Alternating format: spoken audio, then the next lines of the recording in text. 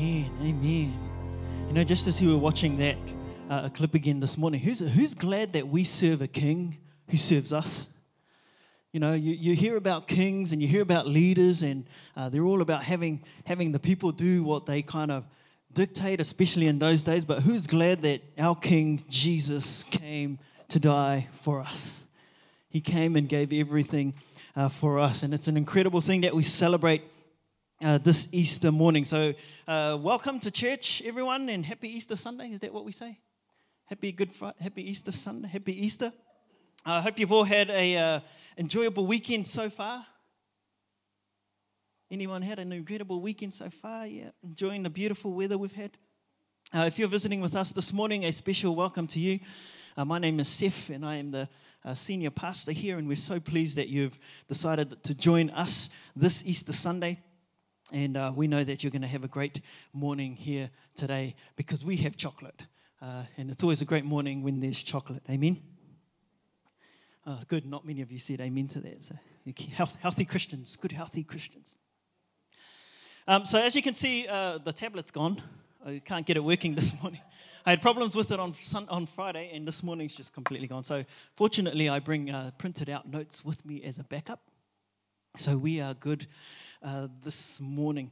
But as I mentioned on Friday, this morning we're going to have a look at a couple of the significant things that happen through an event that took place after the crucifixion of Jesus. Because who knows, Friday wasn't the end.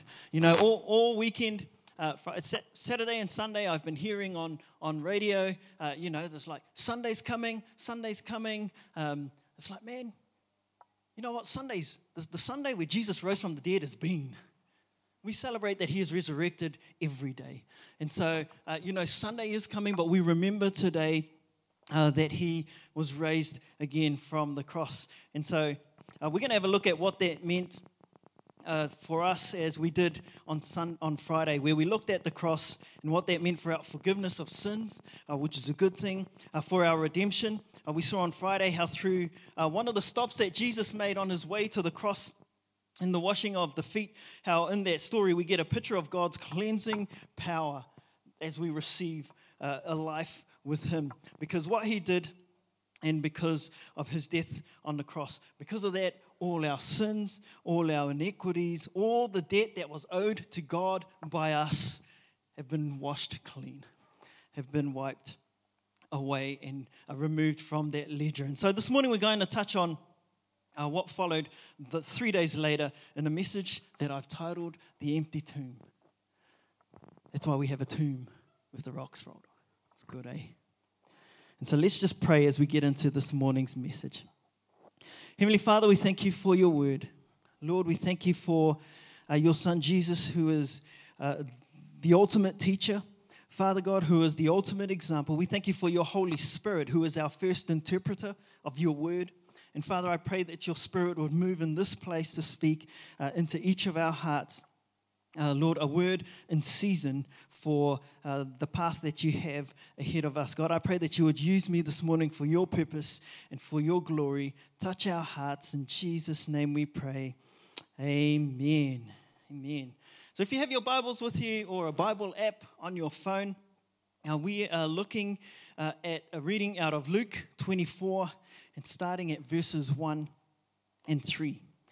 It says, on the first day of the week, very early in the morning, the woman took the spices they had prepared and went to the tomb. They found the stone rolled away from the tomb, but when they entered, they did not find the body of the Lord Jesus. And so, in the previous chapter of Luke, what we read about is that we've got Mary and some of the other ladies, they're preparing spices to go and rub on the dead body, to anoint the body of Jesus. And so they're on their way to do that in that morning, and instead of finding the body of Jesus there, they find that the tomb stone has been rolled away and that the tomb is empty. And so they were taking the spices to a tomb expecting to see the body of Jesus. What they weren't expecting to see or find was a resurrection.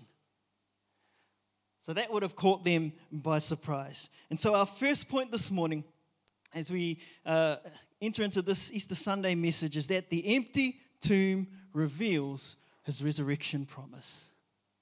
The empty tomb reveals Jesus' resurrection promise. Verse 2 says they found the stone rolled away from the tomb. You know, the tombstone that they had used here was, it's a heavy piece of earth or a huge rock. And Jesus' tombstone was especially heavy because they knew that Jesus had proclaimed he was going to rise again on the third day. And so they wanted to make absolutely sure that his disciples weren't going to be able to come along, remove the stone, and take Jesus out. So they wanted to be sure that he wasn't going to be able, that the disciples weren't going to be able to kind of fake this kind of resurrection of Jesus. And so it was a heavy tombstone that was around Jesus' tomb. And in Matthew 28, verse 2, we read that it says that the tombstone was moved by an earthquake.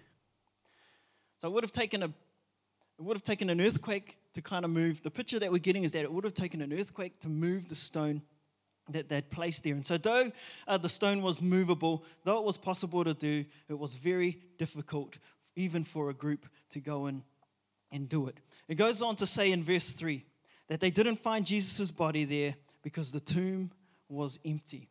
And so verses 1 through to 3, where the women are going to anoint the body of Jesus, through to when they find the tomb empty, we see the first sighting of Jesus and the empty tomb that indicates that the resurrection has occurred. So it's the first we read of Jesus being risen again. A resurrection that Jesus proclaimed, as we're going to get to in the coming verses, and a resurrection that was prophesied all through Scripture by the prophets. And so the women come to anoint Jesus' body, only to find the stone has been rolled away and the body is gone. And so we read on in Luke 24, verses 4 and 5, about the women that while they were wondering about this, suddenly 2 men in clothes that gleamed like lightning stood beside them. In their fright, the women bowed down their faces to the ground, but the men said to them, "Why do you look for the living among the dead?" So naturally, they were expecting one thing. They got something else, and these women are kind of confused about what's going on, and they're trying to work out, well, what happened here? You know, as Robert read in our opening this morning, you know, they were weeping, thinking that someone had taken the body away. And so we assume that these 2 men that they're talking to are angels because of their shining garments description. And they ask a very revealing question of the woman in verse 5. Why do you look for the living among the dead? Why are you looking for Jesus who is alive today? Why are you looking for Jesus who is not at this gravesite? And so the angels are announcing and they're confirming again to these women that Jesus is alive again and that their anointing for a dead body is not needed. That's pretty cool, eh? And so our second point this morning is that the empty tomb means there is a new life. The empty tomb is a reminder that there is new life. Jesus has risen again. You know, when we go through the waters of baptism, as we do, what we do in declaring that public faith before man represents the 3 aspects of the Easter story that we see in the cross, in his death, and then in the empty tomb. When we come into the waters of baptism, we're declaring our faith and salvation in the cross of Jesus. Before man, that's how we declare publicly that we are followers of Jesus, that we've received Jesus. When we go under the waters of baptism, we declare the death and the burial of our former self, of our old stuff, of our sin. We declare that publicly before man. And we also declare, as we heard on Friday, the cleansing of our bodies, the cleansing of our spirits because of what Jesus did. And then as we're coming out of the waters of baptism, we're acknowledging that we are a new being in Christ. Amen? That we have a new life. We acknowledge that we are a new person and that we are a new creation in Jesus. You see, because Jesus has risen and the tomb is empty, there is new life for all who choose to receive and follow him. There is new life for all who choose to receive and to follow him.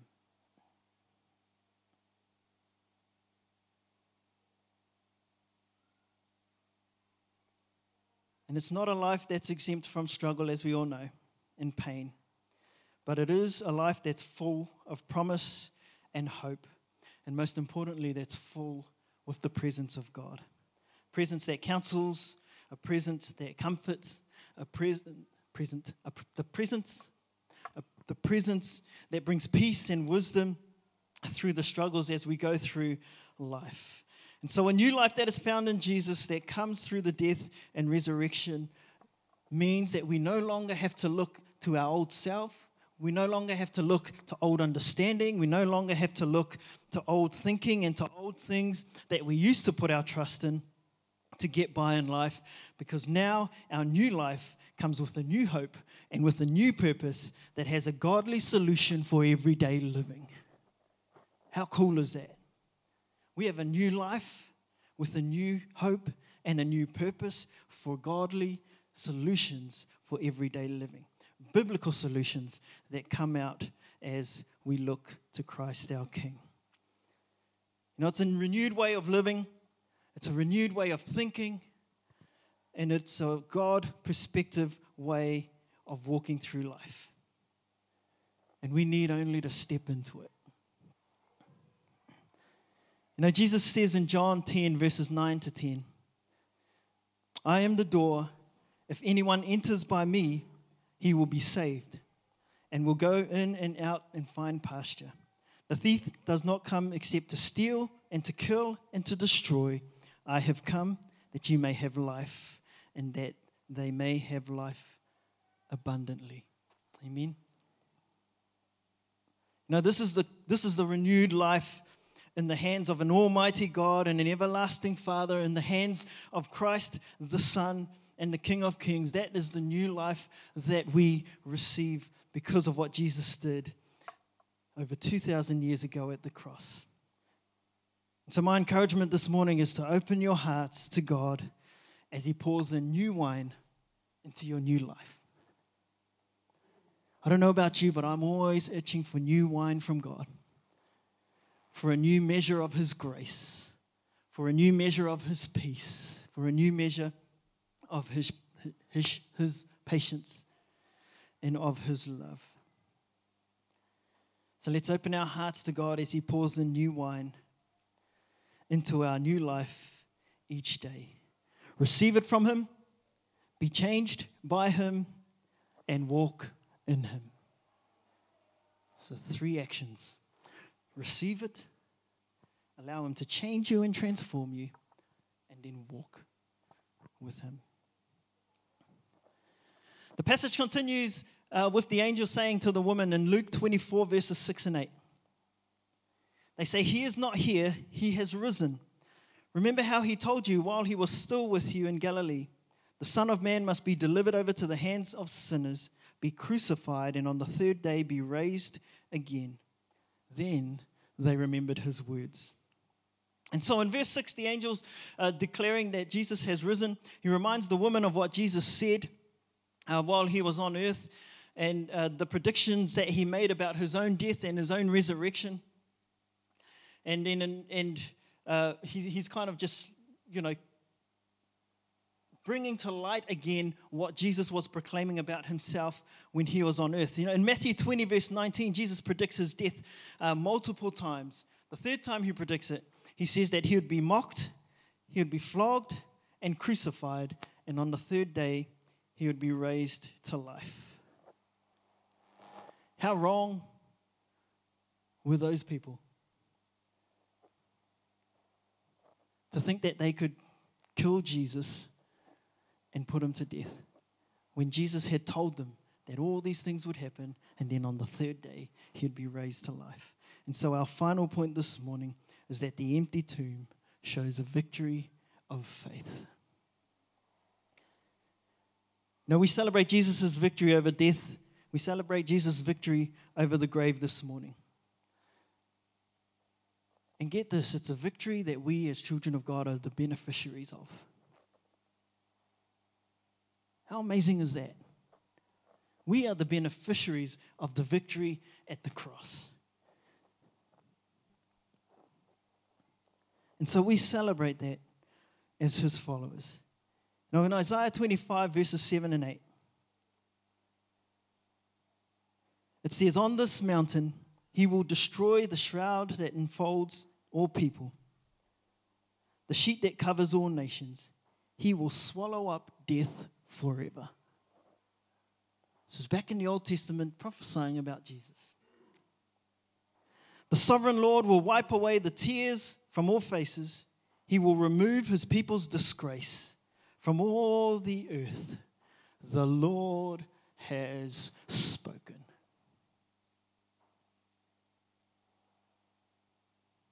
And so at Easter, Satan's apparent victory at the Garden of Eden, when he tricked Adam and Eve, and he thought he had won,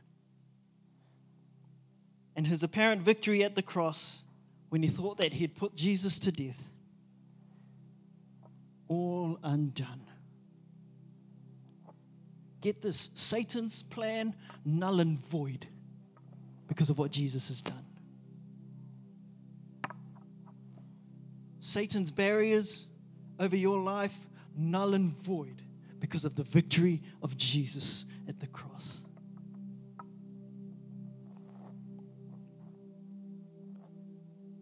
Null and void because, church, the tomb is empty and Jesus has risen. Hallelujah.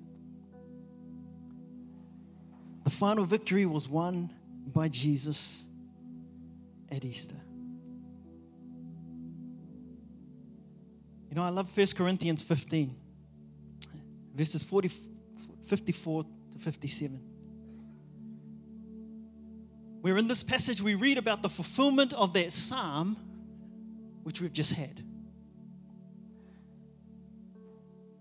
It says, "When the perishable has been clothed with the imperishable, and the mortal with the immortal." Let me paraphrase that for us this morning. When the fragile, broken, not good enough to save themselves human race has been clothed with the grace and the love and the glory of an eternal God, then the saying that is written will come true. Death has been swallowed in victory. Goes on to say in verse 55, "O death, where is your victory? O death, where is your sting?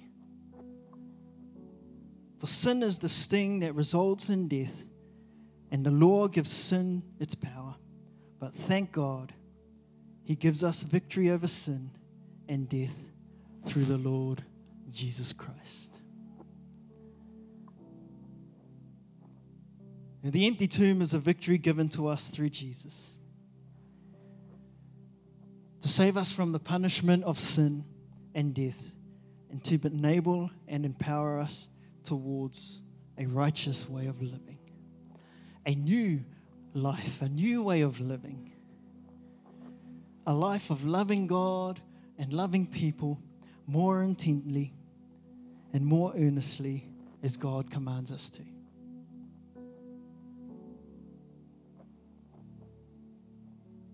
And so as we kind of celebrate what's happened on Good Sunday morning,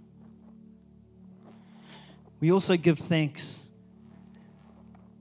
to God who has given us victory through Jesus. We give thanks to God for resurrection power. And we give thanks to God for an empty tomb. Amen. You know, if you're here this morning and you don't have a relationship with Jesus, you don't want to give you the opportunity to receive Him today. Because Jesus' resurrection was for you, was for your salvation. It was for your life. that you may be reconciled to the Father God in heaven. And I want to tell you this. This victory was won for you to bring you new life, to bring you abundant life. And when I say you, I mean you.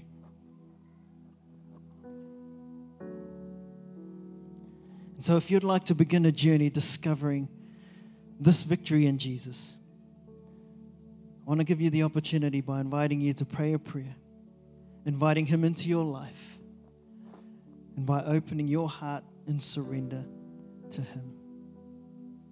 So while every eye is closed and every head is bowed, why don't you pray this prayer this morning? Not to anyone else, not to me, but to God in heaven and to our Lord Jesus. When you just pray, dear Lord Jesus, I know that I am a sinner and that I need your forgiveness. I believe that you died for my sins. I want to turn from my sins. I invite you to come into my heart and into my life. God, I thank you that the tomb is empty.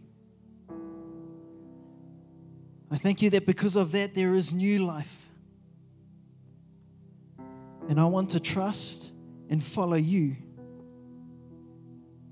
in that new life, to serve you as Lord and Savior. In Jesus' name we pray.